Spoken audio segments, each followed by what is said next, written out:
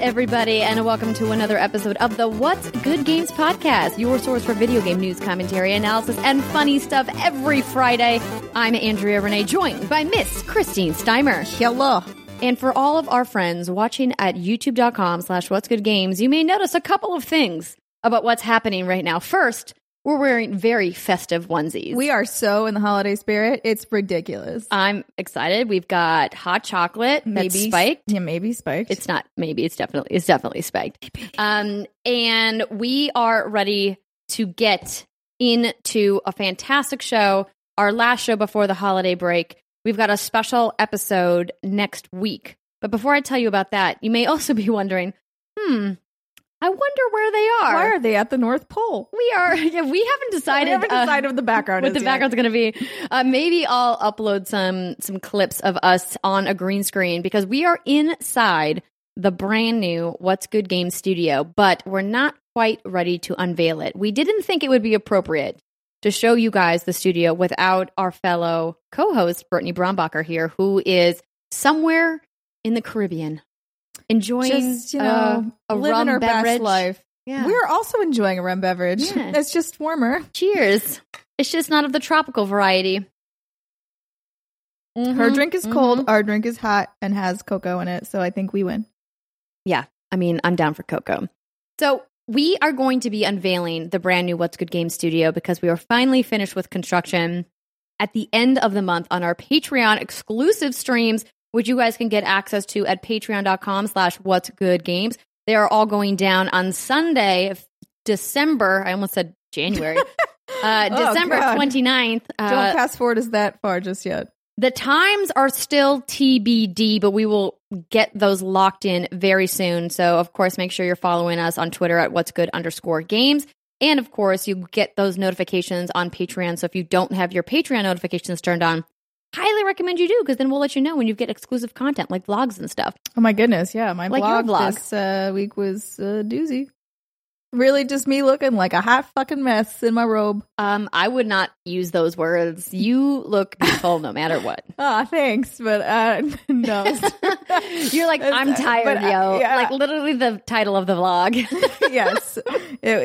Yes. I hadn't washed my hair.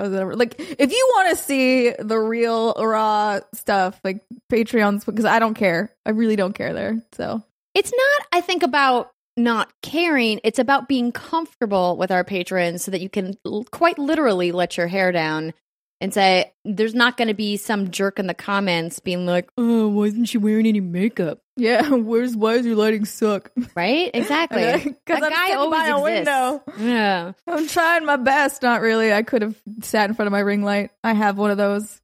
I just didn't want to. Because you know what? It was like 7 o'clock in the morning. I did not want to sit in front of a fluorescent light. Steimer's favorite time of day to be awake, which I don't understand. Because it's quiet and nobody else is up, and it's my favorite time. That's okay. That's a valid point. It's a valid and fair point, and I stand corrected.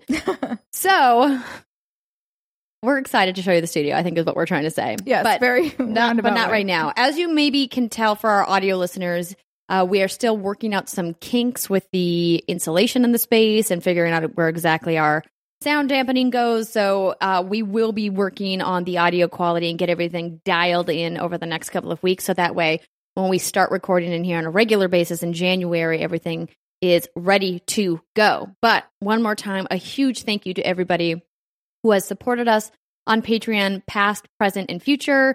Because of you guys, we were able to finance this studio, and we're so excited to be doing lots more content with a bunch of fun collaborators here in LA. And I've got some interesting folks already lined up for the new year. It's going to be exciting. So, without further ado, let's get into the show. A huge thank you to this month's Patreon producers, Alex Rogopoulos, Faris Atay, Mohammed, Marcus Brown, Chewy's Godson, and welcome Robert Adams. Plus, into our Patreon community, we welcome with open arms for the very first time William, Fred K., Matt Kassar, Simon Blay, Ethan Lawson, John Knight, and Alex Berry. Thank you so much to everybody who has pledged to us over the last months and years. We love you guys. And I heard a noise outside. I think it was just my neighbor. I think it's just someone going up the driveway. I was like, what was that? Listen, guys, still getting used to the new sounds. I'm not spooked by it. I'm like, because I know I grew up in a similar driveway situation, so I'm like, it's fine. I'm already starting to sweat.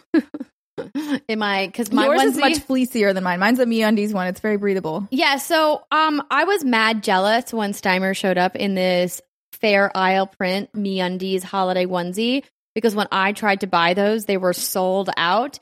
And in fairness, I tried to buy on Black Friday and Cyber Monday, but I got some other prints instead. But I realized all of the MeUndies onesies I have, except maybe the donut one, have some sort of green in them or some sort of blue that's kind of greenish. Yeah. And I was worried if I wore it on the green screen that I would disappear. Which could be fun, but and so I went with a blue, white, gray, and red festive one, but now I'm very sweaty. So I might have to change at the break. But I think it's time, without further ado, to get into some news. This week, the news is brought to you by Logitech G. So I've got this fancy headset right here if you want to help Vanna White that for me. Vanna White. Designed in collaboration with and for pro gamers for advanced comms and precision audio, this is the first Logitech G headset to feature the Blue Voice microphone technology. This gives you a choice of real-time voice filters to reduce noise, add compression, and de-essing, and ensure that your voice sounds richer, cleaner, and more professional. It features soft memory foam ear pads wrapped in premium leatherette or breathable velour to keep you comfortable no matter how long the game goes on. Pro X has some serious next-gen surround sound. Version 2.0 takes the 7.1 channel surround sound further than ever with enhanced bass rendering, audio clarity, and proximity cues. And most importantly, a new level of distance awareness differentiates between near field and far field audio so you can pinpoint your enemy's location more quickly and accurately than ever before. ProX joins a complete setup of Logitech G gear developed in close collaboration with top esports pros. With Logitech G's most advanced tech and focused design, nothing gets in the way of winning. Except maybe my own skills. All right. You guys want this. I know you do. You've been thinking about it. And maybe if you're like, hey, you know what, Andrea? I'm all set on a headset, but that keyboard you've been talking about, I got my eye on that. Well, Logitech G has What's Good Games listeners covered with 10% off any of their products at logitechg.com. You've got to use that promo code What's Good to get that 10% off today. That's 10% off all Logitech G products if you purchase from logitechg.com with our promo code What's Good. And don't forget, you guys, every time you use one of our promo codes, it helps support everything we do here at What's Good Games. So even if you can't support us on Patreon, but you've been looking to pick up some Logitech G gear, hit that promo code. What's good? All right. Thank you so much, Vanna. Steimer. So we decided to start the news segment this week. We thought we had to recap a little bit of what happened at the Game Awards. Yes. Every year, the Game Awards is on a Thursday. The show publishes on a Friday. Of course, that means we're out partying. Well, it's not even just that we're out partying. The awards don't get done until around 8:30, we would have to 9 o'clock. record at like 1 a.m. and then we're not going to do that. And then I have to be editing it. You wouldn't sleep. It wouldn't be fun. No, exactly. And so we always recap it the next week.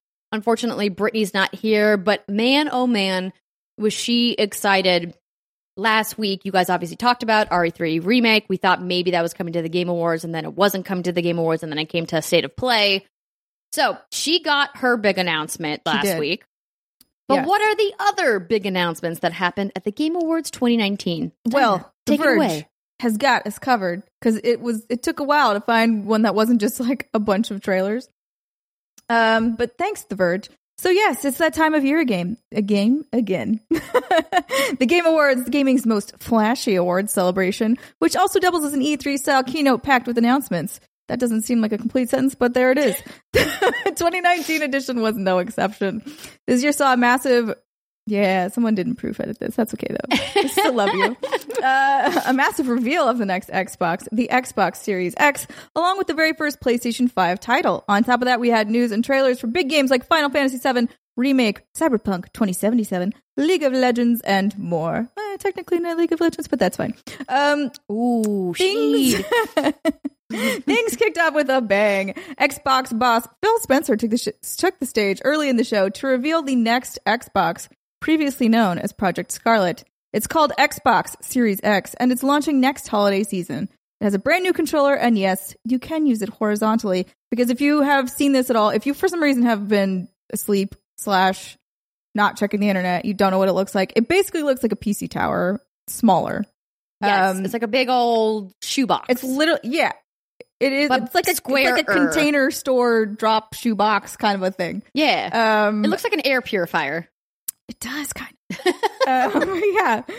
So it's a little odd looking, but apparently you can also use it horizontally, because vertically that will never fit in your what are those? Your media center, your console table. Yes. Your entertainment unit. And it's funny. A quick aside. I ran into Aaron Greenberg, who is on the marketing team at the Xbox family up there in Redmond, and Aaron and I have known each other a long time, and we're just kind of shooting the shit at the YouTube gaming after party.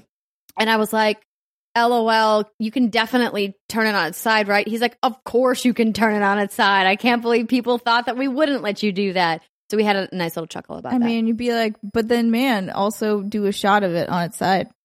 Show me what it looks like. Nobody wants to use this vertically. I mean, people that put their only if you put it on the floor, maybe. On the floor, or if you put it up by the TV, if you have like a really big media center, maybe, but still. Or if you're like me and you have it standing on your production desk. Sure. Yeah. My Gears I 5 see you, Xbox Gears 5. Currently. However, Sorry, would have made it look less like a PC tower, is all I'm saying. You are correct. If they had done it horizontally, the promo shots, I don't think everyone would have been like, well, it's just a PC. Because, duh, of course. And then I saw a lot of internet things being like, oh, they're just computer. I'm like, everything is a computer. Like, for the like, your phone is technically a tiny computer. Like, she's right. Everyone relax.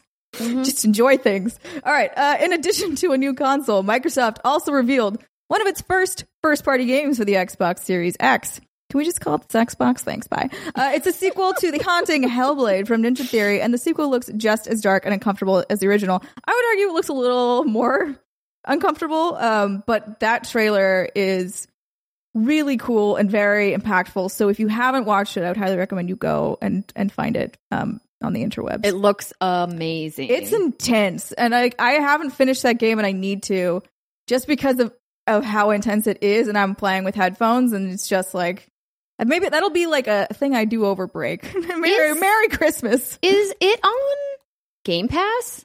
I feel like that would have been like a slam dunk for them to be like, play Hellblade Senua's Sacrifice now available. Oh, wait. Hold on. Oh, no. That's last year.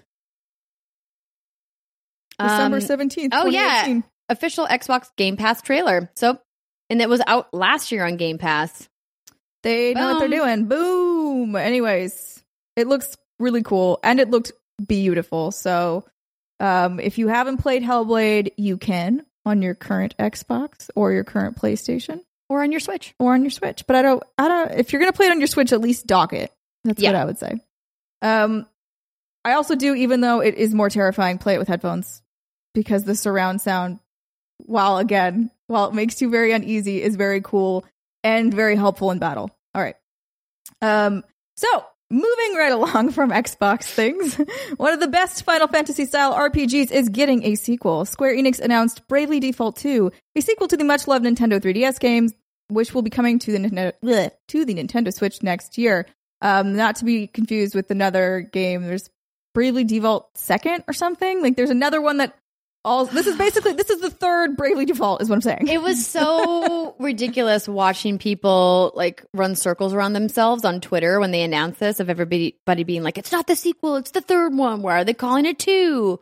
Because they can. I don't know, Japan. Because they can, and there's really nothing you can do about it. So enjoy. All right. Not to be outdone, the PlayStation 5 was also mentioned at the event thanks to Godfall, a new game from Gearbox that will be launching on Sony's next console. It is a, quote, third-person fantasy looter shooter. Whoops, that was just me assuming it was going to be a looter shooter. Looter slasher focused on melee combat, set in a brand new fantasy universe. Again, there's trailers. Go take a gander. Do you want to say anything about this Godfall thing? Because I know you were like, oh my god, first PS5 game. Yeah, so that was to me the under the radar announcement that happened, because we know that PS5 is a thing, but Sony has not officially confirmed any titles for PlayStation 5 before Godfall. This was the first piece of marketing that we've seen that was branded PS5. And so I thought it was really interesting that this is the game that they decided to go with, because it's not a first-party game. It's a third-party game, and it's with a studio that had a little bit of a rocky history with a multiplayer-focused game, aka Battleborn. And so I think it's important to remember that it's not just Gearbox working on this, it's also Counterplay Games. And I just looked up their website because I had not really heard much about Counterplay Games before Godfall was announced. And on their website, it says that we're a tight-knit and entrepreneurial team located in California. We take a deep pride in our craft and our personal growth. Gaming is our first love. We're drawn to it like moths to a flame. I feel like that's not a great analogy. I mean, it's not, because obviously, like, if you're building video games, you should like them, hypothetically. Well, I meant more of like, yeah, moths to a flame, and then they die. It's true. It's true. It's not good. So it says that it's a brand new IP set in a bright, high fantasy universe filled with heroic knights, arcane magic, and forbidden realms. The entire game is playable in solo and in co-op, and it's coming to PlayStation 5 and PC in holiday 2020. So this is technically a console exclusive for PlayStation 5, but it's not a Sony first-party studio. Just to make sure to clarify that in case anyone's pushing up their glasses about to get into my face about it. Actually.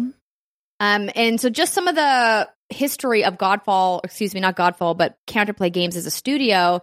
Certain things that people on the studio have worked on in the past include the Ratchet and Clank series, God of War, Destiny 2.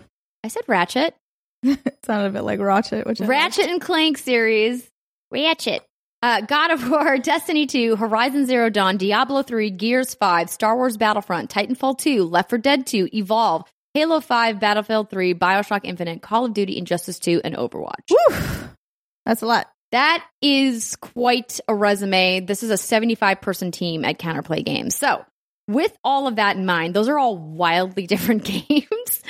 I'm interested to see what this game is going to be. Obviously, this was all CG. We didn't see any gameplay, and I expect we'll get a big reveal at some point next year. Yes, but we know it exists. Correct. That's all. Continue. Another thing that we basically just know exists and have no other information on. Prologue, the next release from the team behind PUBG, is a big mystery. We know it exists, and that's about it. Quote, our studio was founded with the goal of exploring, experimenting, and creating new technologies and gameplay experiences, says Brendan, a.k.a. PlayerUnknown, Green, in a press release. With Prologue, we are taking our first steps toward building new technologies and interactions that will help develop my ideas into reality. What you were chuckling? I'm chuckling because it was hysterically like a non-reveal. Oh, sure. It was like a single static piece of art and just the word Prologue, and then it was from PlayerUnknown's.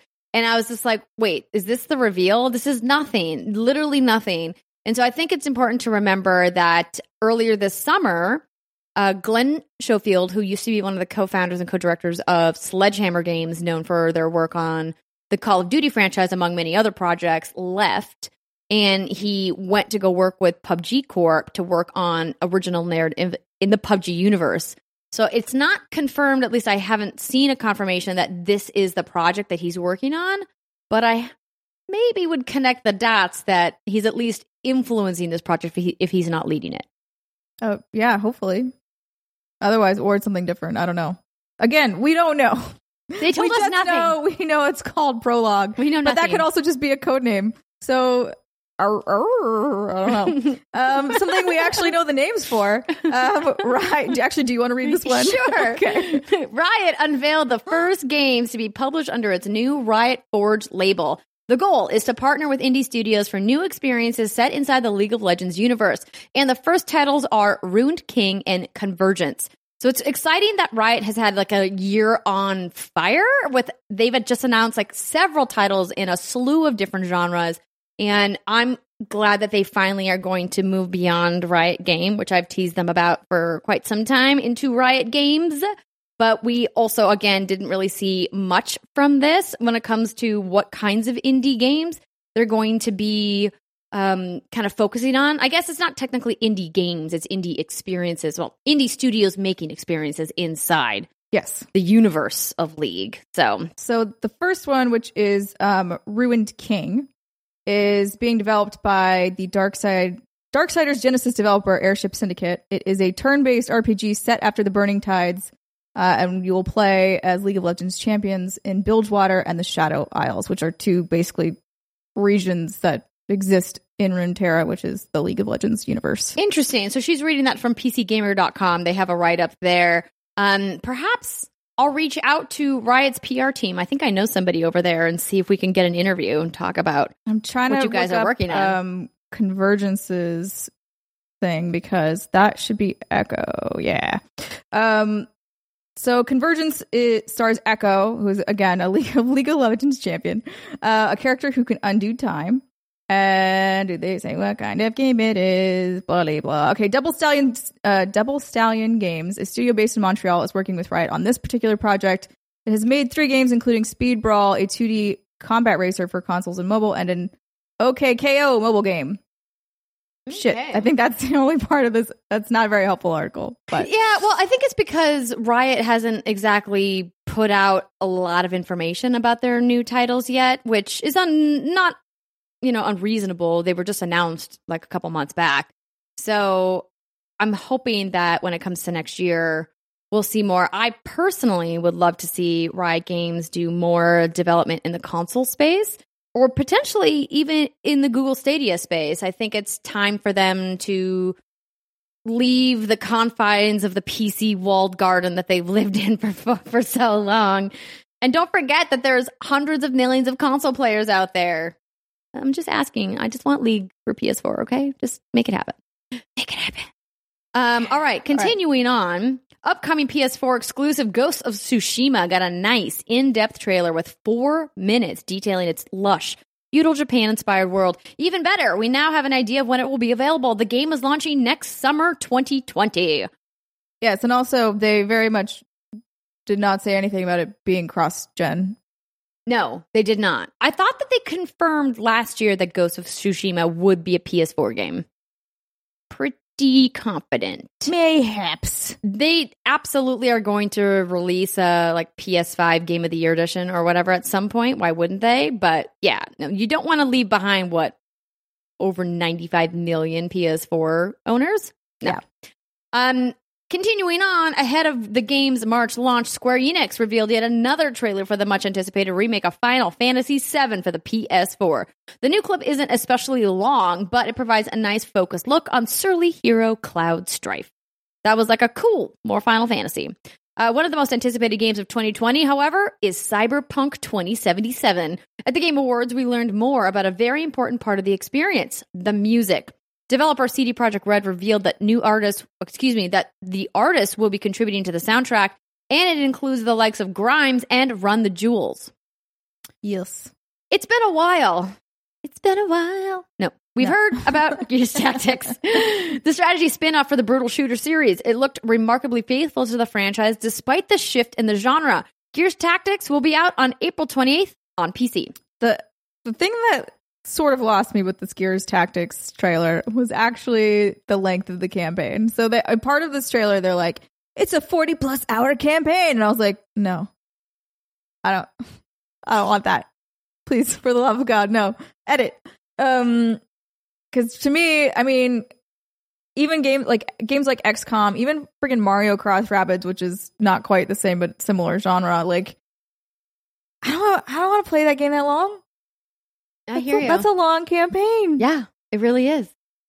I don't know. Maybe it's just me, but I feel like it was too much. I think 40 hours is excessive. I was going to say reasonable. But you know what? I feel like 40 hours is like, if it's a real RPG, short. You say potato, I say fuck you. That was a t-shirt I saw once. It actually was you say tomato, but you know, potato, tomato. Potatoes are significantly better than tomatoes. I'm just going to say it. Agree. We digress. After the tragic closure of Telltale Games, the number of titles were indefinitely shelved. But now that studio is back in a new form and under new management. It looks like some of those canceled projects are being revived. That includes The Wolf Among Us 2, a sequel that explores the fairy tale universe of the Fables comic series. Yes! The Wolf Among Us is the best Telltale game? It's a great Telltale game. I'm just like, I feel like this poor game has gone through such a tumultuous ride. Yeah. From like coming out, I can't remember how, I know critically did very well. I can't remember sales-wise how well it did. But that's a good question. I don't know if they ever revealed that. I don't know if they did either, which maybe means we all loved it, but nobody bought it, which is a possibility. And then it was like, well, we're just going to like shelve this for a while and do a bunch of other crap. And then when they were like, we're going to bring it back. And I was like, hooray! And then the studio just closed. And then, and now it's back. And I think for me at this point, I'm not getting my hopes up. Like, I know that this is probably going to be fine. It is going to come out. But I'm going to pretend like I didn't hear this announcement until it's a real game that I can play. Because I've been heartbroken too many times over the yes, it will, no, it won't. Yeah. Sort of situation. I don't blame you, but I'm excited. I think it's going to be great. This is one of those series that I was really hoping somebody would pick up because when the whole fiasco with Telltale went down, I was like, but no, this is the one I was waiting for. Yeah. But I think it was good that they kind of have a fresh start. And I am going to play this once it comes out. And if you've never played The Wolf Among Us, get it. It's great. And it's got a really awesome ending. I mean, it's kind of a cliffhanger. So that's why I think that's why we're all like, for the love of God, give us more. What happens? What's going on? Exactly. Tell me more. What I don't want to hear more about, Steimer, though, is the latest Fast and Furious game that isn't a racer? Crossroads is more of a team-based action game built around heists, and it brings some of the main cast from the films. It launches on PC, PS4, and Xbox One in May 2020. You know, I could get on board with that if it's more of like GTA versus straight racer, right? That I'm okay with. Because it kind of still fits with the theme of the movies, which is always like, we're doing some weird shit. Come on, guys. But then, I mean, a lot of it is like crazy stunt racing. Yeah, and a lot of it is more of heist focus. I don't want to drive that. It's stressful. There's a reason why I'm not a getaway driver in real life. It's because I don't think my little heart could handle it. And maybe because it's against the law? I mean, perhaps? That's only a small portion. I think the real problem here is they're running into this uncanny valley situation that you get whenever you put real celebrity faces in a game. Yeah. And I think back to the reception for Square Enix's The Avengers at E3, and those weren't even real people, right? Those are created art faces that aren't modeled off of the actual actors. And they still got raked over the coals. But I think that was more because people thought they were supposed to look like initially, I think everyone was going in expecting to see someone that looks like Chris Evans, someone that looks like Scarlett Johansson. And then they didn't get that. And I think it just threw everyone for a loop and they weren't quite sure what was going on. Yeah. And they were like, I don't like Thing. Why do I not like Thing? I don't know. I don't like it. Exactly. And it's like just the story of life. I don't know why I don't like it. That's so true. I just don't like it. But yeah, this trailer for Fast and Furious, the problem, like, that is Uncanny Valley because it's also kind of poorly done versus something like Death Stranding where it just looks like them, right? Like the art and the tech that they use is really good. And so they use obviously Norman Reedus's like face Mad Milkinson. I can't say their name. I'm so sorry. It's okay. You're a very talented man and a very talented actor. I'm so sorry. I could probably learn how to say your name. I just haven't. He's in there too, and he looks really great. Like, everybody looks really good in that game. So, well, not everybody, but most of the main principals look great. I think what you're trying to say, Steimer, is if you're going to use really recognizable celebrities, put the budget in to get your motion capture and your animations at the level that they need to be. You don't have these weird uncanny valley things happening. That is what I'm saying. Yeah. Thanks for translating. And that's not what we have here, ladies and gentlemen. It doesn't look terrible, but it looks like a Xbox 360 game. A lot of people were commenting on that it looked last gen. Yeah. And we're at the end of the current gen, which is not a great look. But maybe it'll be fun, because like some games, they don't really need to look good, and then they're just like stupid fun. How did you feel about Vin Diesel and Michelle Rodriguez coming on stage at the end of the Game Awards and handing out the award for Game of the Year after they made this announcement? I don't care. I gotta be honest. You had no feelings. I had zero feelings about this. It actually makes more sense because we left a little bit early after Green Day. I was like, this isn't going to get any better, so I'm going to leave. It makes more sense to me coming off of this announcement, because I missed this announcement, and then we just saw them giving out the award, and I was like, that's weird. Right. It feels a little disconnected. And then I read the announcements and was like, oh, there was a game. Got it. Okay, this makes sense. Sort of similar to how when Green Day was announced, I was like, why the hell? I'm like, look, I'm not going to look a gift horse in the mouth, but I just don't understand why Green Day is playing here. And then they were like, but it's got Beat Saber. And I was like, oh, okay. Oh, yeah. Also, yeah, Green Day Beat Saber. That awesome. concert Amazing. was awesome. I'm glad that we ran down to the front. We made our appearance on the stream. Hell yeah. But yeah, I was conflicted because I like that there's a lot of celebrities that are crossing over into video games, but I hate that the headline takeaway from the Game Awards was about Vin Diesel appearing on stage at the Game Awards, and it wasn't about an actual game maker. Sure. And that's something that I have to wrestle with, because on one hand, the Game Awards is meant to be more like the American Music Awards or the MTV Awards or whatever kind of more entertainment-focused award show is, and not the Oscars. Like, I saw several articles referencing the Game Awards as the Oscars of video games. I'm like, that's not true. It's just categorically false. The DICE Awards are the Oscars of video games because they're voted on by the Academy of Interactive Arts and Sciences, which is made up of members of the game development community. It's peer voted, much like the Academy Awards are peer voted. So there's no way the Game Awards can be the Oscars of video games. But that said, Jeff puts on an amazing, fun, over-the-top, entertainment-focused show. I just had hoped that he would at least have brought a celebrity or a star that's in the video games world out to hand out the Game of the Year category. And I was just a little bit like, wah, wah. I'm not like mad about it. I didn't like get on a soapbox and like wag my finger. I just was like, that's a bummer. Here's what I'll say, though, in their defense. Not only did they have this 360 game, Crossroads, to plug, but in addition to that plug, Vin Diesel, mega nerd, loves to play D&D, is very into the video game space, loves games. I'm not mad at him being involved with anything. Go ahead. Come on over. I actually think Michelle Rodriguez also played a lot of like, these are two celebrities I'm not going to get mad at because they have both openly talked about their love for video games before. And by all means, come on over.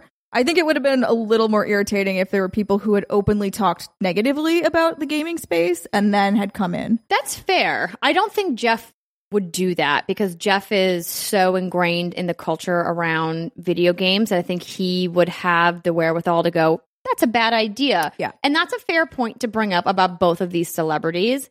I don't know why it kind of like stuck in my craw a little bit about it wasn't like a game maker versus a celebrity, like a movie star.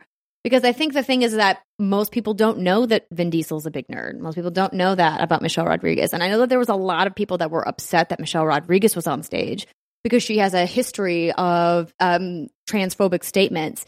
And I'm not... Us, girl, get it together. I'm not going to get into that here because I'm not researched enough on that. So I cannot make a comment on that without doing the extensive work of reading several articles and forums about it, but I did see some chatter about people being upset about things that she has said in her past and them being angry that she was up there on stage as somebody who had kind of presented herself as a bigoted person at some point in her life.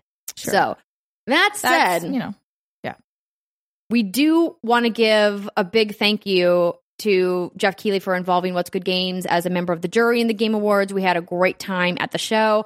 Being in the audience this year was not as awesome as it has been previous years because of the way that they decided to do a lot of the visuals. They were tailored for people watching at home. And clearly it paid off for him in that regard because this next story from IGN says that the Game Awards announced its viewership statistics, revealing that viewership is up 72% from last year. Host Jeff Keighley announced that the Game Awards received over 45 million live streams, almost doubling last year's record, 26.2 million streams. Now, not only did the Game Awards break its own viewership record, but it also came close to receiving more viewers than this year's Oscars at 29.6 million and the Grammy Awards at 19.9 million combined. Yike. Further, video game analyst Daniel Ahmad of Nyko Partners revealed on Twitter that the Game Awards peaked at 7.5 million concurrent viewers and 15.5 million votes from audience members, which is up 50% year over year. So definite congratulations to Jeff and his entire production team behind the Game Awards. It is an incredible feat, and he seems to keep outdoing himself each and every year. Yes. I'm very interested to see what he does next year. No pressure. No pressure. You only more than doubled your viewership. He's going to plateau at some point. Yeah, I mean, statistically, you just have to. There's only so much growth you can have. Yeah, exactly. But yes. All right. So, next story. Moving slightly away from Game Awards, but not totally. Okay. Yeah, you. I'll wait. I think. Am I supposed to wait? Okay. Are we fine? Fantastic. Should I just do a cleaner? Yeah. Okay. So, not directly Game Awards related, but this was announced at the Game Awards. However, maybe there's been a little confusion around the exact title of said thing, which I'll get to in a hot second. So, the next generation Xbox has a much simpler name than you might think. It's actually just Xbox. What? So the next generation, I forget where I pulled this from. Oh, Business Insider. Okay. The next generation Xbox got a big reveal last week with the first look at the box itself and a name, Xbox Series X. It is part of the fourth generation of Xbox consoles from Microsoft following the original Xbox, the 360, and the Xbone, Xbox One generations. It's quite a list of names, especially compared with the simplicity of Sony's PlayStation line, which starts with 1 and ends with obviously going to be 5 in 2020. But was there something in particular about the way Microsoft revealed the name of the Series X? There was something in particular about the way that they revealed the name. That's what I meant to say. Did you see it? The new is tiny, followed by Xbox in huge letters, and then Series X in medium-sized letters below that. So upon closer inspection, it appears that Xbox is the make and Series X is the model, as if the name going forward for Xbox consoles is simply Xbox. And it turns out there is a good reason for that. Quote, the name we're carrying forward to the next generation is simply Xbox, and a Microsoft representative told Business Insider. And at the Game Awards, you saw that name come to life through the Xbox Series X. Like the first Xbox generation, the next one's simply Xbox. It's a basic rebranding, but a meaningful one that could help simplify the Xbox line for interested consumers. It also clarifies Microsoft's intention with its console line. Quote, similar to what fans have seen with previous generations, the name Xbox Series X allows room for additional consoles in the future. So currently there are two models of the Xbone. The Xbox One X and the Xbox One S both came out after the original Xbox One, which launched in November of 2013. For several years, Microsoft also offered that the Xbox One, which looked different from both of the consoles seen above. Wait, I misread that. Or it sounded weird in my head. I don't know. All three of these consoles are part of the Xbox One generation from 2013 to now. They all play the same games, although the Xbox One X is technically more powerful than the other two boxes. Are you confused yet? Yes, that's exactly why Microsoft is simplifying its naming convention going forward. At the same time, of course, the statement indicates that Microsoft is already working on other versions of the next generation Xbox, something that lines up with rumors of a discless, streaming-focused Xbox. Ooh. Microsoft isn't saying anything just yet, though. We're excited to offer fans a glimpse at the next generation of gaming with Xbox Series X, the rep said, but beyond that, we have nothing further to share. One thing is clear, the Series X bit is not the most important part. It's just Xbox from now on. So, which one do you think this is like the more Mac Daddy version, the more powerful version, and they're going to maybe talk about their other ones? Or do you think it's the reverse where this is like maybe their lower one? Like, what would they give Jeff for their reveal? I imagine that they would lead with their strongest SKU, which will be their most powerful. Because you don't want to confuse your primary consumer, which would be people watching the Game Awards, right? That's fair. Those are going to be the early adopters, people who are going to spend the most amount of money getting the system at launch, getting the biggest, flashiest system. The Xbox SAT edition, right? Like that is the one that you wait 2 to 3, 4 years into the console cycle. You're getting people who are buying like a second or third console, or maybe people who are getting into the ecosystem the first time. Like those aren't your primary consumers. Those are like the fill-in consumers who help keep hardware going long into the life cycle of the generation. I mean, also, I feel like you can't lead with this Xbox and then not have it be your biggest, best one. True. I mean, like, I'm down to call it the Xbox. I mean, it's Xbox sex. Yeah, there was a bunch of people who, again, get their panties in a bunch on Twitter calling it Sexbox. I'm like, it's not Sexbox, it's Series X. And I was like, just whatever. People just like it was Xbone, now it's Sexbox. You know, like, I appreciate the naming convention. Thank you very much, Microsoft. Good people over there. I just want to play it. I want to see it. I want to see it in action. I don't want to see CG trailers. I want to see the goods. But we probably won't get that until before E3, and then hopefully hands-on at E3 would be my guess. Yeah. Continuing on, Polygon writes that Pokemon Go is revamping the buddy system in one of the most confusing articles we're going to read ever. In a new Pokemon Go update, the buddy system is getting improved to have more benefits for both players and their Pokemon. After selecting your buddy Pokemon, you'll be able to level up your friendship by feeding it berries and playing with it. Oh. You'll be able to play with its AR Plus mode with the Pokemon interacting differently to various actions, like petting its head. Your Pokemon's mood can change depending on how affectionate you are with your Mon. Battling with and petting and feeding your buddy will increase its affections. When it's excited, it'll reduce the distance you have to walk to get buddy candy, and it'll gain bonus affection. As you tier up your buddy, you'll have access to better perks, like the good buddy, the great buddy, the ultra buddy, the best buddy. I love that. I love this tier system of buddies. We were talking about this earlier. I'm like, this is just so... I laughed out loud while reading this article because I just love the sheer absurdity of it, of just being like, you're a good buddy. No, you're a great buddy. I'm an ultra buddy. No, you're an ultra buddy. And then you're the best buddy. Yeah. And each one does something different. So it's like, okay, you can, it'll help out when you catch Pokemon. It'll bring you items, or it gets like a special ribbon. Like, so each tier has a different boost. Players Perks. will also be able to take AR photos together with their Pokemon in shared AR experience mode, but that will be released at an undisclosed date. Yes. Cool. This is a very short but sweet little addition I just tossed in here. So from Polygon, Seth is coming to Street Fighter V in a new female form. Ooh. Street Fighter V Champion Edition's latest add-on to its character roster is Seth, the silvery boss from Street Fighter IV, but in a new form.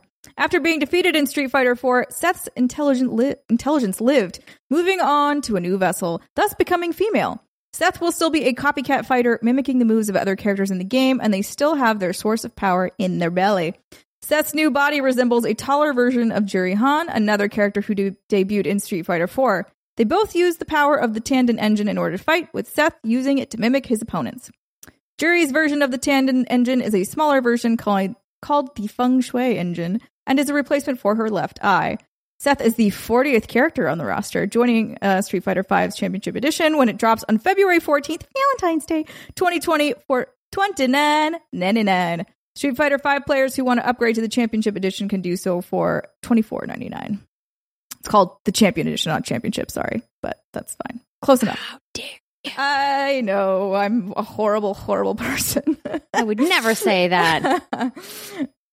This other story is something that we missed. And I don't know if Brittany just like didn't care because it's MLB, but I actually think it's pretty interesting. Just in terms of what it means for licensing and all that fun jazz. Yeah. So MLB and Sony extend the video game partnership that they have had. I'm just reading basically the press release off MLB. So MLB, Sony Interactive Entertainment, and San Diego Studio jointly announced today that they have entered into multi-year extensions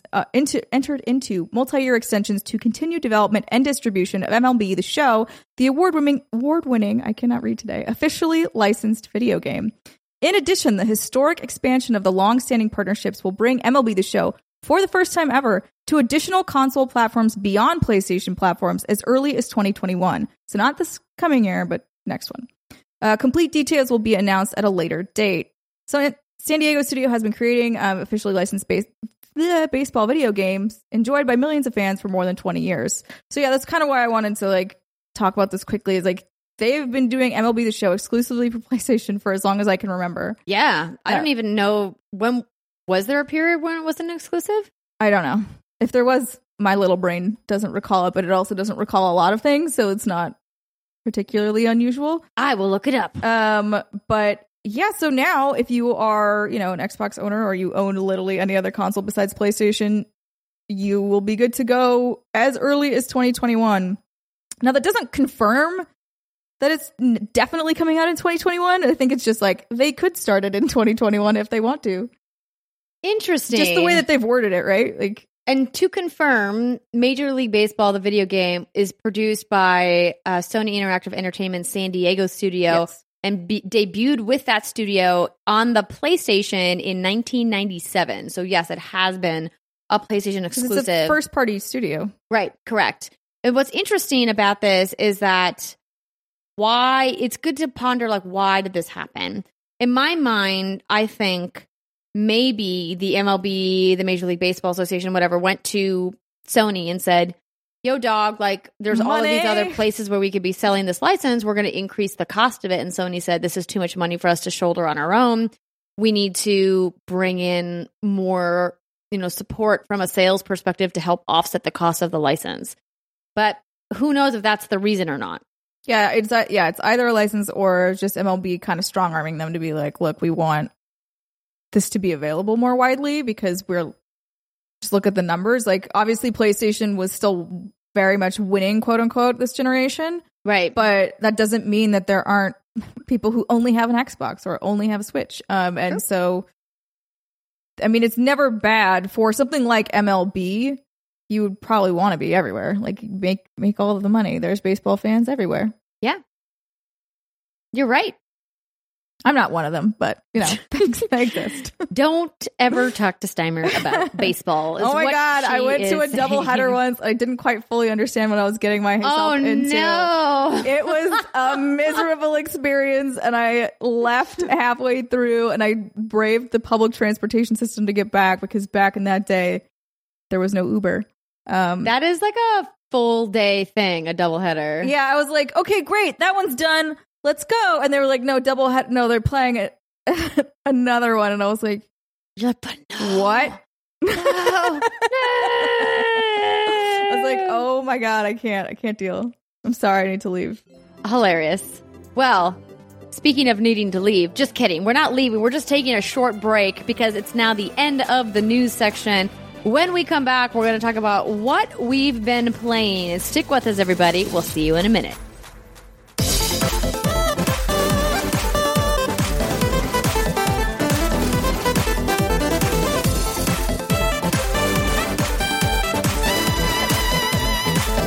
What's good, everybody? Welcome back. It's the second segment of the What's Good Games podcast. Steimer and I are in our holiday onesies, holding it down on the green screen. And I thought on the break, Steimer, wouldn't it be fun if we just do a funny face and then let people fill it in with Photoshop? This sounds dangerous, is what it sounds like. I think it sounds great. I think we should do it. How about, okay, so here's what we're going to do. Oh, Jesus. Because I usually am the one that calls all the faces in the photo booth. I'm like, here's how we're going to act. Direct. So, okay, here's going to be the first face.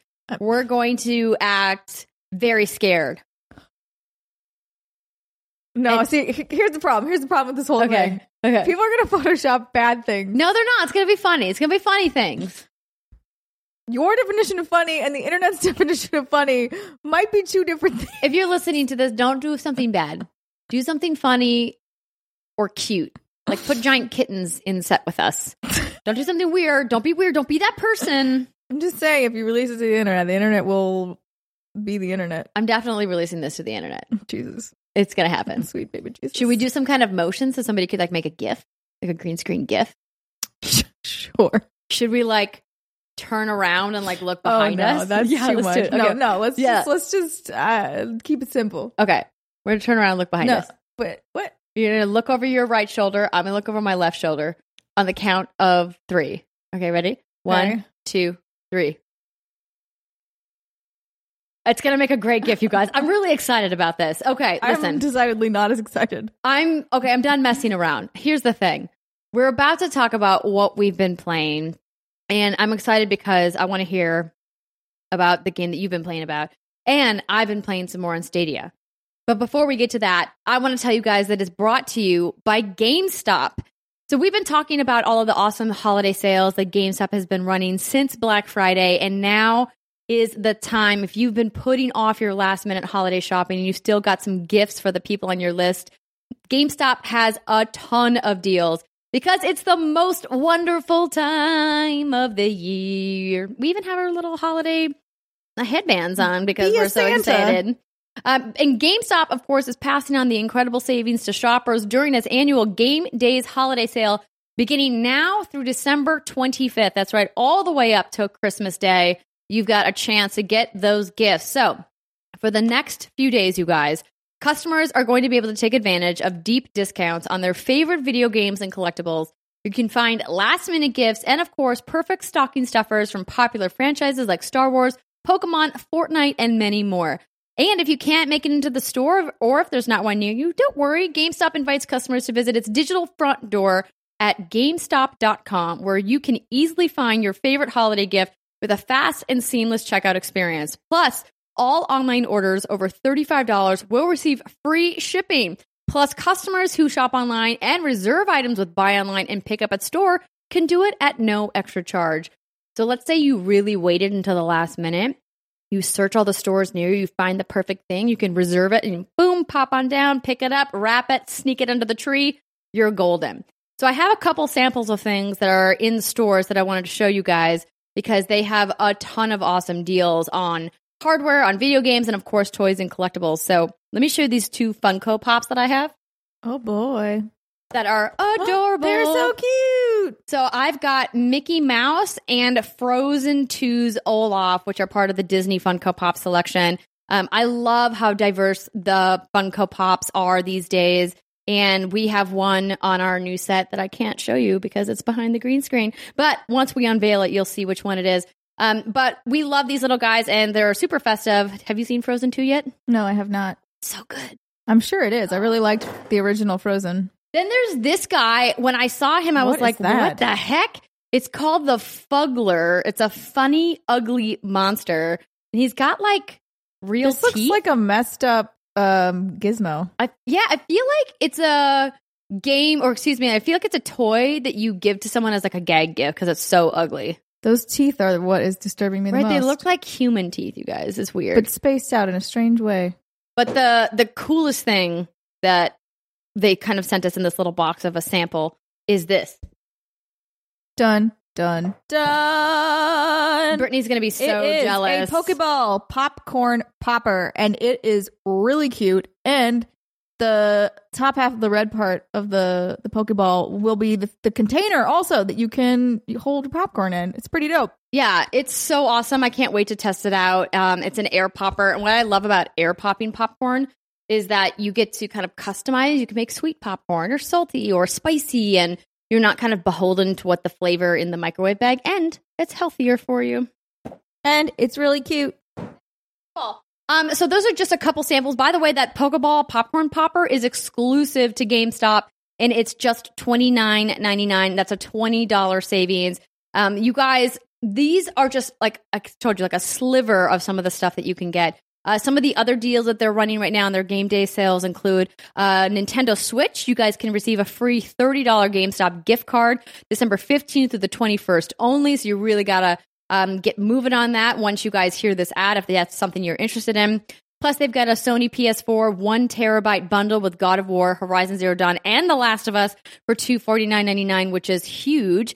They've got Xbox One X limited edition 1 terabyte bundle with NBA 2K20 only at GameStop. This is an exclusive bundle that they have for $349.99. Which is $150 savings, by the way. And of course, if you receive, you'll receive $50 extra when trading any PlayStation 4, Xbox One, or Nintendo Switch through Christmas Eve. And some software games, right? We all love to play games. They've got Madden NFL 20 and FIFA 20, a 2-pack for $39.99, which is a 60% savings. Star Wars Jedi Fallen Order, one of our favorite games of the year, is $44.99. Call of Duty Modern Warfare is $49.99. Need for Speed Heat, $39.99. Ghost Recon Breakpoint is $19.99.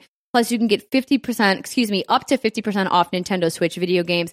And pre-owned games are 4 for $10 or 4 for $20, which is awesome if you're looking to expand your own personal collection. Maybe you're just going to get a gift for yourself. There's nothing wrong with that. And of course, they've got a ton of offers on hardware, those Funko Pops, and so much more. I know Brittany's worn a couple of the t-shirts that are part of the GameStop promotion as well. But you might be wondering, when can I get in and get these deals? GameStop is going to be open now through December 24th from 8 a.m. to 8 p.m. Of course, they are closed on Christmas Day, but customers can still take advantage of Game Day's online deals on Christmas Day by visiting GameStop.com. So maybe someone gifts you a GameStop gift card and you're like, yo, I want to go get these deals before they end. You've got through the 25th. So thank you to GameStop for sending these cool toys along. If you guys want to get these deals for yourself, you know where to go. GameStop.com/GameDays. If you want to see their full ad with all of the deals that are happening. And you can also just pop on down to your local GameStop store. All right, let's talk about Pokemon, shall we? Or would you prefer to start with After Party? No, we can talk about Pokemon. I mean, because I don't have a ton to update. I finally got my first badge. I stopped level grinding in the wild area and was like, all right, I need to actually play this game. Get it together. I need to, and then a friend told me, they were like, yeah, I have 5-6 badges. And I was like, oh my God, I'm so behind because they started after me. So I was like, oops, okay, I guess I better get off my butt and start working toward the goal of being the very best. And so easily got the first badge. Now I'm on what will probably be one of the harder gyms for me, only because it's water, and I picked Scorbunny, who is the fire starter. And water douses fire, so it's not good. But so I can't use him throughout this whole rigmarole, getting through to the gym master. But I do have some of the other types that are stronger against water.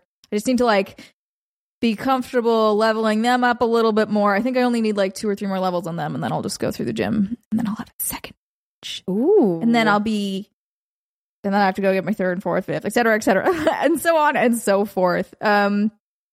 I'm still enjoying it, but I do think I'm questioning whether or not I will get all of the badges at this point, just because I do find myself getting sucked into level grindy delirium where I'm just that guy's new. I haven't seen that guy before. And I'll just go catch Pokemon and not pay attention to the gym badges. But you need the gym badges in order to catch higher levels. So now that I have my first badge, I can catch up to level 25. Before that, I couldn't. I think I don't actually know what it would have done. It was basically whatever my starter Pokemon was is what I could get. But and then and so on and so forth. So the second badge, I don't remember where it will bump me to, but you just gotta get those badges because then apparently the wild Pokemon respect you, which makes no sense.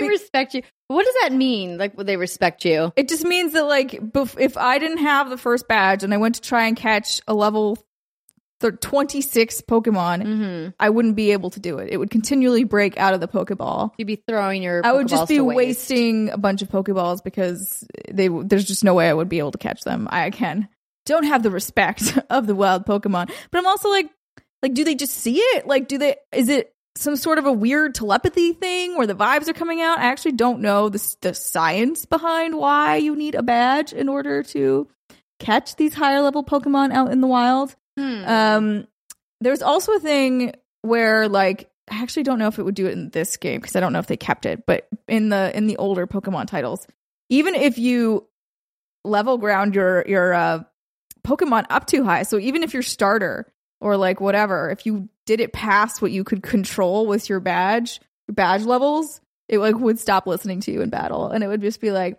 Charizard's doing whatever he feels like, and you're like, but no, use the thing, right. And he's like, no, I just whatever.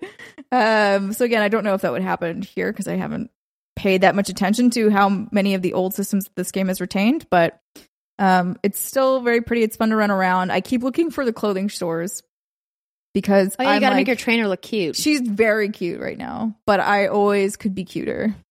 I mean, yeah, it's kind of got to be on the lookout for the new cuteness. Yeah, I'm like, I want the best outfit, and yeah, that's it, pretty much. I got my bike now, though, which is fun. You can ride my bike around. So, is this going to be your holiday chill game, or do you think you're going to be playing something else? I'll be playing probably other things. It's basically, it is a chill game, so like it's fun to do in the morning or like right before bed to kind of unwind. And that's what I've done with it so far. Did you like leave your Switch on like your nightstand? Is that how that works? Yeah, I leave it plugged in by my bed. Okay. So do you have a separate dock, or is it like a different USB-C cable?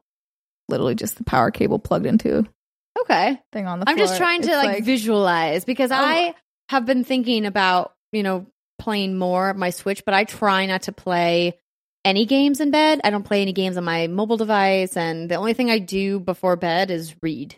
So when this is because it's winter. I get into bed at like 7 p.m. I am not surprised one bit. So I'll play Pokemon for a bit in bed when it's like way too early to be thinking about going to sleep. The minute it hits like 9 is when I'll stop playing anything, and then I will put the console away and I break out the book, and that's when I start to read before I go to bed. But that's, again, this is really mostly a winter I don't think I'm going to do this in summer. Sure. But in winter, all I want to do is be in my bed because it's freaking cold. I just want to be snuggled up. It getting dark at like 5 p.m. also has something to do with it, for sure. It just makes you so tired. You're like, why am I even awake? Why don't we hibernate like bears? I don't understand it. I think that we should. I think we should look at nature. It's telling us to sleep right now, and we're all just telling it to go fuck itself, and I think we shouldn't. I think we should embrace it. I am with you about more sleep, because I want more sleep, but I just can't sleep more. That's my problem. So maybe if I play more games and then do what you do, is like take a break and then read, that could be a thing. But I try not to get into bed until I'm ready to actually go to sleep. I mean, that's smart. I'm trying to set up good sleep habits. It's good sleep hygiene, as someone once said to me. And I was like, that's a gross word. Don't use that word. It sounds kind of weird. It sounds weird. But yeah, no, I mean, that's what at this point, my life is in shambles. It's not really, like, for me, it's in shambles, but that's really, like, for most people, I think, their normal level. As you do. Because I'm like, I used to wake up and like make my bed every morning, and like, now I do not. I just roll. I'm just like, can I get out of bed? I used to do the same thing you do, which was like, there's no screens in here or whatever, and like I'll turn my phone on airplane mode and go to bed, and all of those things have gone out the window. That's hardcore. I'm just airplane like, mode. Yeah, it feels really good. Well, what if there's like an emergency in the middle of the night? No one I know has emergencies. They're all fine. Okay, fair. Also, what am I going to do about it in the middle of the night? Also fair. So what if I have an emergency where I need to call you and say, listen, I have this Pokemon badge and I don't know what to do with it. These Pokemon ain't respecting me. I need you to give me advice. It's midnight. Wake up. I would be really mad at you. You wouldn't answer. I would not answer you at all. You'd see it's me and you'd be like, that itch. No, I would answer you because I'd be like, what's wrong? And then you'd start talking, and then I'd be like, I'm going back to bed, and then I would hang up. That's fair. I don't blame you. Yeah. But yeah, no, so that's, eventually I'll probably get back to what you're doing, but for right now I play my Switch, and then I switch to reading, and then I go to bed. Once we get back to normal sunrise and sunset hours that aren't egregious. I hear you there. Okay, the other game that you're playing is more of a nighttime game. I played it this Something morning. you kind of want to play after dark, but you played in the morning. I mean, I played it last night and this morning. Okay. So I have played it in the dark because, again, it gets dark at like 5. Yeah, so After Party is a game I have cracked into, and I've been meaning to for a bit, and I just honestly forgot. And then I was like, wait a minute. I have this. I should play it. Game. And I have. And here's the thing. I'm very torn about it because I love a lot of things that it's doing. So if you don't know what After Party is also, by the same developers that made Oxenfree Night School, and it's sort of a similar play style as Oxenfree. It's kind of I don't want to call it a walking sim because there are things that you do, but it's a loose, light, adventure-y style kind of a game. So like you'll select dialogue choices. The big mechanic of After Party is drinking, which I think we here at What's Good Games can all appreciate and relate to. Yes. Here's a little cheers. Cheers. And then there's like so the drinking games that I never played in college because I was a loser. You were not a loser. You just hadn't met me yet. All right? That's not your fault. It's true. So like you do play beer pong on occasion. There was some other game I'd never heard of that I lost because I was too busy trying to figure out what I was supposed to be doing. Was it called Presidents and Assholes? No, it was like you're just supposed to stack the shot glasses, but I didn't. I was like, what? And then by the time I figured out what I was doing, I was losing. But stack the shot glasses. So After Party, rewinding, is a game about 2 college friends that have died, and they wind up in hell. And when they get there, they have been told that the only way to leave hell if they want to get out of here is to outdrink the devil. So it's basically about their quest to figure out how to even get that, because like obviously you do actually get to Lucifer, who's voiced by Dave Fennoy, and it's amazing. Fairly early on, and he's like, no, you gotta like do other shit before I will even think about battling you, which makes sense. You can't just like walk up and challenge the devil. He's a very busy man. But I like doing the way what I want to know. I know, drinking, partying. That basically okay. Fair. You got me there. What I appreciate about their interpretation of hell is that it's very like party central. It's like what you would think of like a Berlin nightclub. It's just like everyone's partying, but only so between the hours of 9 to 5, the demons are torturing the humans. But at 5 o'clock, they clock out. They are no longer torturing you. And you can party and they can party and you can party together. It's just like, it's an interesting concept to be like, oh no, these people are just doing jobs. Like this is just what the demons have been told to do. Not even by Lucifer, by technically God. So that's why they're all here doing this stuff. So I've really enjoyed a lot of the concepts behind the game. I've enjoyed, the humor is fantastic. I love that each drink will give you different, well, not each, but a lot of the drinks have different dialogue options. Yeah. So if you have a specific drink, it will tell you to. It'll be like, this will give you liquid courage, or this will make you flirtier, or this will make you a pirate. Like they have really funny ones. So it's been fun to kind of mix and match and be like, I know this probably isn't applicable in this situation, but I just want to be goofy and I just want to pick this drink. Yeah. So I've been having a lot of fun with it. However, this game runs like a Telltale game, and it drives me insane. Do you walk all like? Yeah, there are definitely times where it lags super hard like that, and the animation gets messed up because of it. There are the screens that are always the worst are the transition screens. So the part of hell you're in is a series of islands, and one of the characters, Sam, who is voiced by Ashley Birch. Also, the entire voice cast of this game is awesome. Everyone has done a fantastic job. There's a screen where she'll be taking you in her cab from screen to screen, and that screen legitimately always is chugging. It is like so, like the frame rate just drops so bad, and I'm like, I'm playing on an Xbox One X. Like I'm playing on that. I'm playing on the Gears edition, and I'm just, in my mind, I don't understand it. I don't understand why the game is running this poorly. It's exactly how I felt about Telltale games, where I'm like, you aren't that graphically intensive. There's clearly something else going on here that's not optimized. I don't know what it is because I'm not an engineer, but for the love of God, can you please fix it? Because to me, this game is so good, but the technical aspect of it is just kind of killing it for me.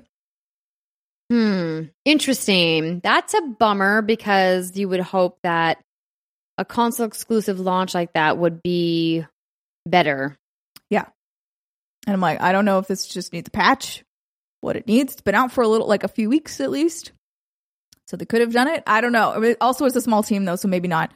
But I need them to fix that because I was going into it. This is definitely one of those games similar to Oxenfree where it is designed to be replayed.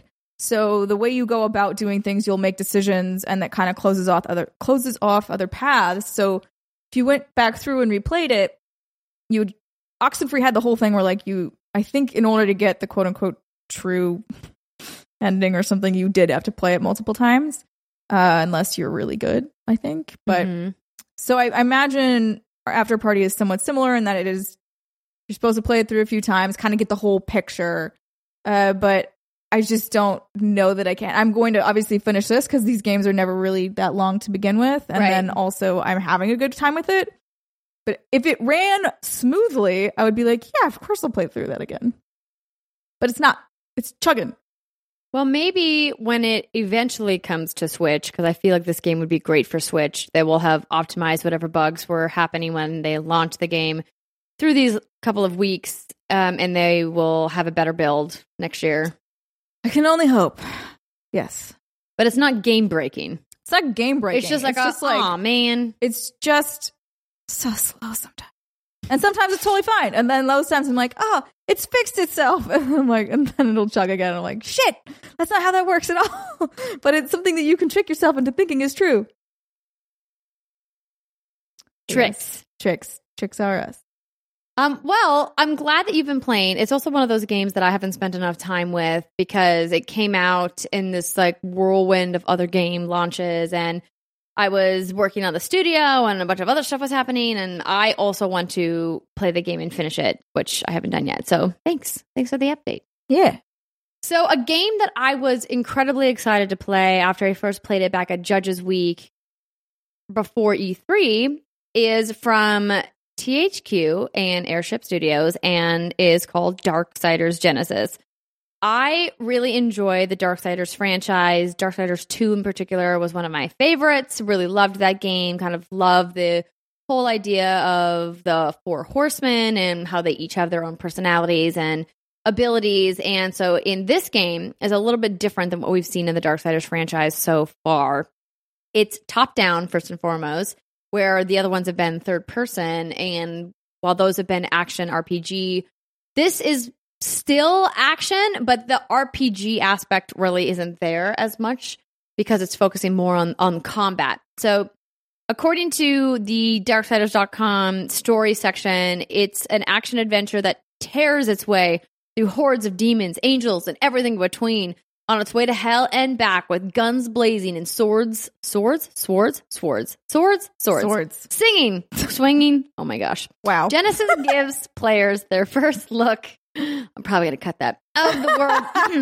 Genesis gives players their first look at the world of Darksiders before the events of the original game, as well as introducing the horseman Strife.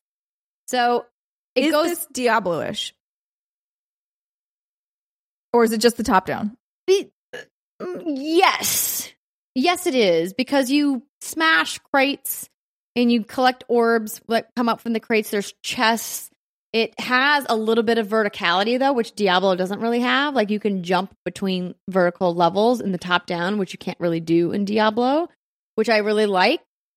And there's a lot more traversal mechanics that are instilled in this game that you would get in a Diablo. So there's like a hook mechanic where you can jump and then you send out like a grappling hook. Rappel, like and Batman. You can swing. Yeah, exactly. But not quite that sophisticated. But what I love about my time playing the game is that it kind of embodies that spirit and energy of the Darksiders franchise, while I think being a little bit more approachable. And on top of that, it's co-op. So it features both Strife, this new horseman, and War, who we've seen before, who has got the giant sword. And so what I like is that they have a different type of combat. So Strife has not only the dual guns, but he's got dual blades. He's faster, more nimble, whereas War has got this giant great sword. And so he's got, these heavier slower attacks, and so they're a nice combo. You can hot swap between the characters whenever you want. If one of your characters loses enough health, they'll automatically swap you to the other one. There are upgrades that you can buy that will allow you to do like passive health regeneration when you swap characters, et cetera, et cetera. You can also have your chaos meter, and that allows you to use special super attacks. And essentially, you're just on a mission from the console, and the console is, let me see if I can see exactly what they're trying to get you to do. Like I just mentioned, it's a prequel to the rest of the franchise. So I don't want to read the whole thing, but essentially, like, you're going to see angels, you're going to see demons, you're going to see the Nephilim, you're going to fight a bunch of, bosses of hell, and it's going to be awesome. That they need to hunt down the masters, gather information, and ultimately fight their way through the tangled demonic conspiracy that threatens to forever upset the balance and unravel all of creation because Lucifer is up to some shit, basically. Yeah, that's it. You did it. So what's cool about this is that they do kind of make some nods to some of the other Darksiders games, which is a nice touch for fans, but they don't make it so that if you've never played a Darksiders that you feel that you're lost. And I like the high fantasy imagery of it all, and I like the idea that there's power-ups and collectibles, and you can pick up the map that will show you where everything is. You can go back. I don't quite feel comfortable calling it a Metroidvania, but there are certain aspects and elements of that are at play here. So you will hit certain points on maps where once you proceed, you can't go back. But there is a little bit of backtracking. Yes, a little bit. A sprinkling. Exactly. I do just like how good it feels. I originally played this on a PC build with an Xbox One controller. I'm now playing on Stadia with the Stadia controller, and I still just don't really like that controller, but that's not the game's fault. Correct. So I was super excited that this game was going to be playable on a console before the end of the year because they had promoted it as a PC first launch. But I was a little disappointed with how Stadia rolled out the launch for this. To no fault of THQ or Airship, like everything that I've read and heard from both PR teams was that, those decisions were made by Google. And of course, when I reached out to Google about it, they did not answer me. But essentially, I had a Twitter thread at one point where I was very upset that I saw that Darksiders Genesis was $10 more expensive at $39.99 on Stadia, and it was at $20.99 on Steam. And if you pre-ordered it, you even got a further discount on Steam, I think 15% off. And I was just beyond confused why Google Stadia would not price match with Steam, as they have the console exclusive launch of this game, because the PS4 and the Xbox One version are coming next year.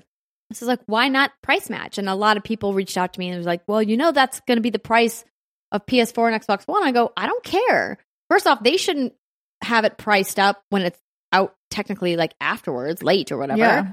But also, this was Stadia's moment to say, don't buy this on Steam, try us out. If you've been waiting, if you didn't buy a Founders Pack and you want to get in, you want to test the platform, here's legitimately the first new game that's coming to the platform that's not a relatively small title. Now, I would still call this like a AA. I wouldn't call it like a full AAA game. I think that, but it's not like Guilt. Like Guilt to me is like a small indie title after having played it with Brittany. Like, it's just not really what I think a first adopter of a new platform is looking to play, an indie art experience. I think people want that, but not as like the sole new IP. That's part of what, fleshes out the whole meal. It's not the main attraction. Exactly. And so when this game launched, I was like, this is the game I think that will get people excited about playing on their Stadia. And so that was just like almost like an eye roll moment of like, you whiffed it here. Like, you guys should have price matched, got more people in. However, that being said, the game has played great. My only gripe so far is that I'm still having some of the input lag issues with the Stadia controller that I had with literally every other game I've played on Stadia. And that's no fault, again, of Darksiders Genesis. I think that's a platform thing. But in Stadia's defense, I had friend of the show and part of the What's Good Guardians clan, Mason, over at the house the other day when we were just kind of shooting the shit and having some wine. I was like, hey, you want to see Stadia in action with Destiny 2? So I booted it up. I haven't played any of the Season of the Dawning yet, any of the new holiday content. So I was like, oh, cool. Let's just see like how quick this boots up because I'm going to have to download it.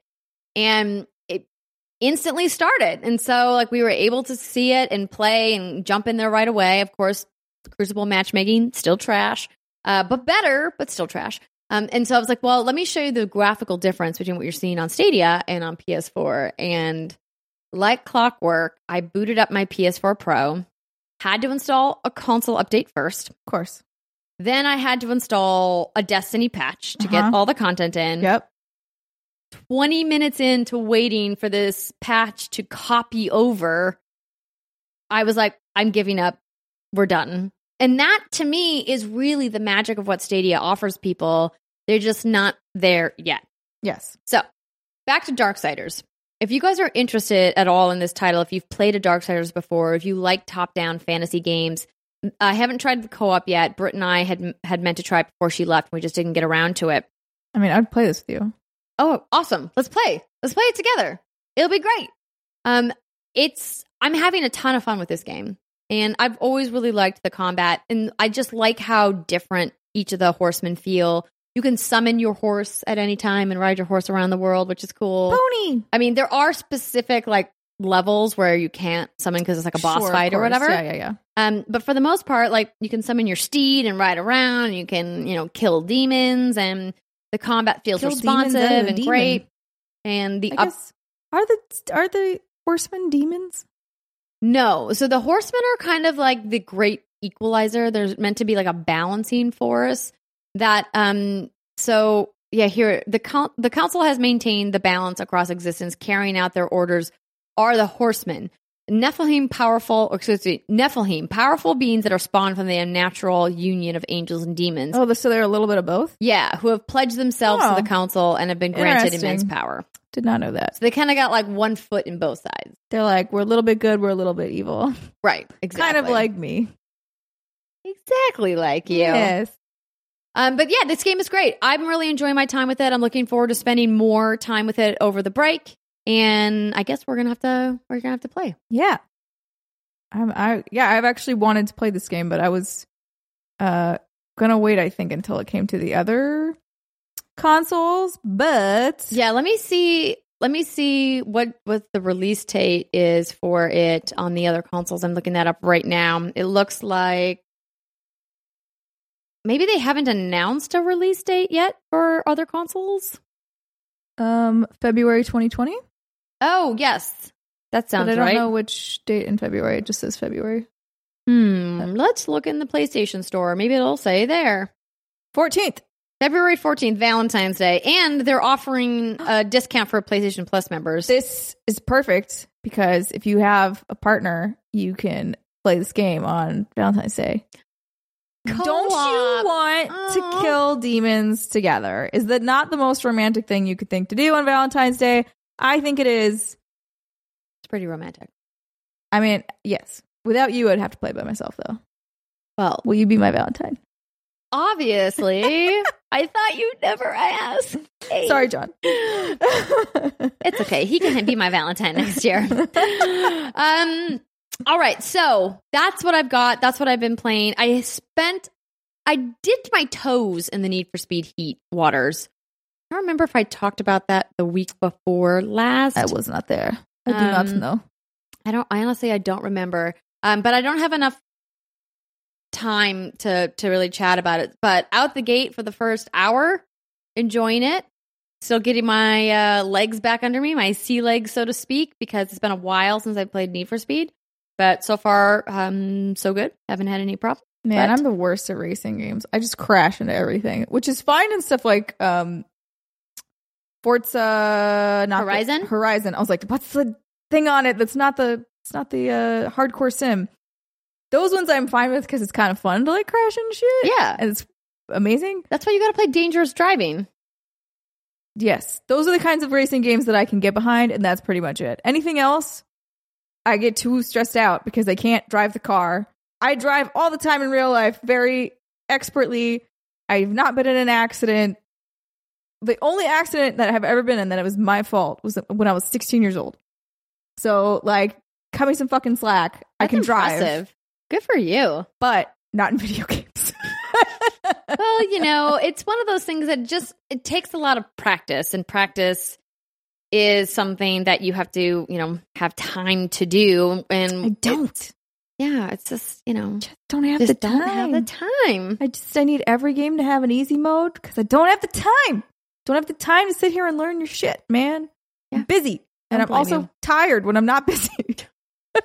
It's like the perpetual problem of being alive. It's so interesting, though, because I really do think back sometimes to when I was just starting out at IGN and how different my lifestyle was. Because I would go home and I would play everything and I would just be like, all I would do is play games and I would never play them on easy. Ugh.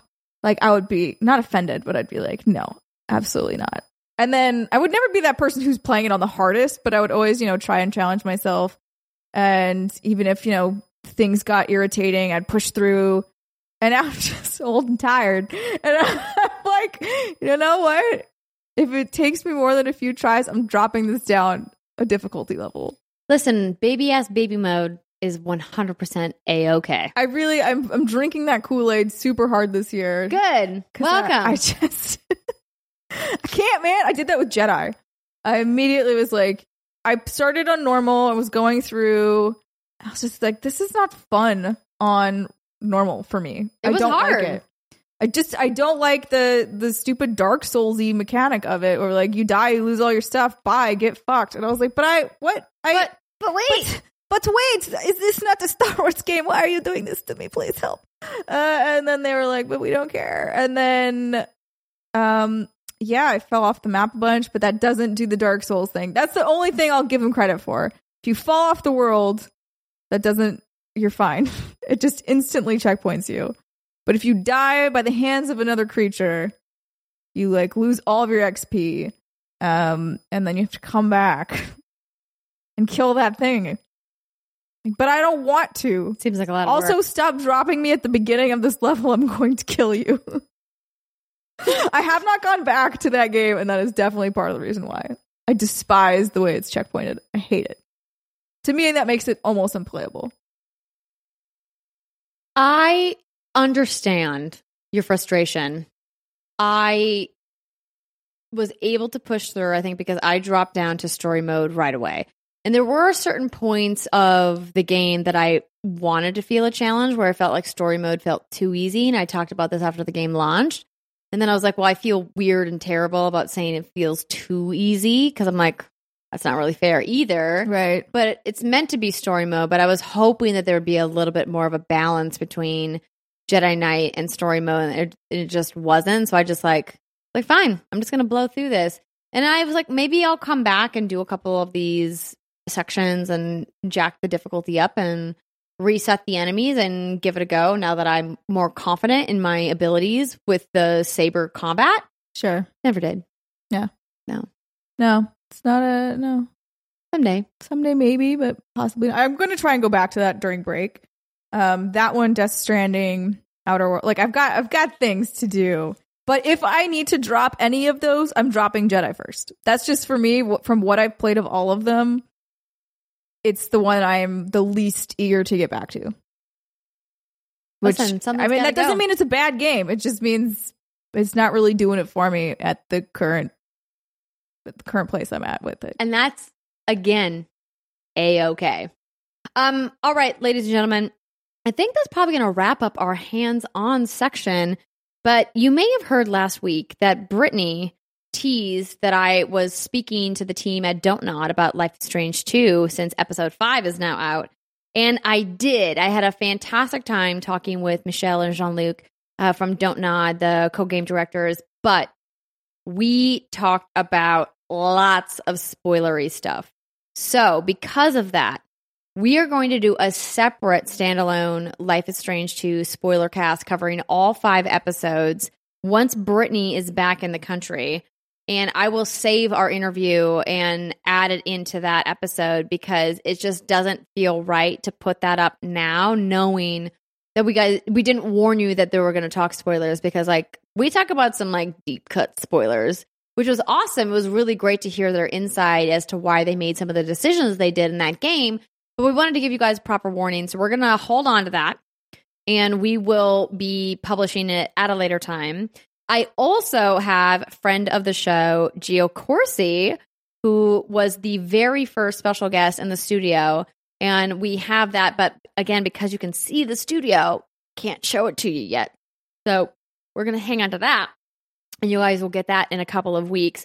But because he was the first guest, a little rough on the audio. It's still listenable, but it's not what the quality that you're used to, because we're still, like I said, getting all the cables sorted, getting the soundproofing sorted. But we are beyond thrilled to finally be in the new space, and it's going to be awesome. And we have lots of cool things coming in 2020. So for the last episode of the year, we recorded our most anticipated games of 2020, which is going to be airing next week.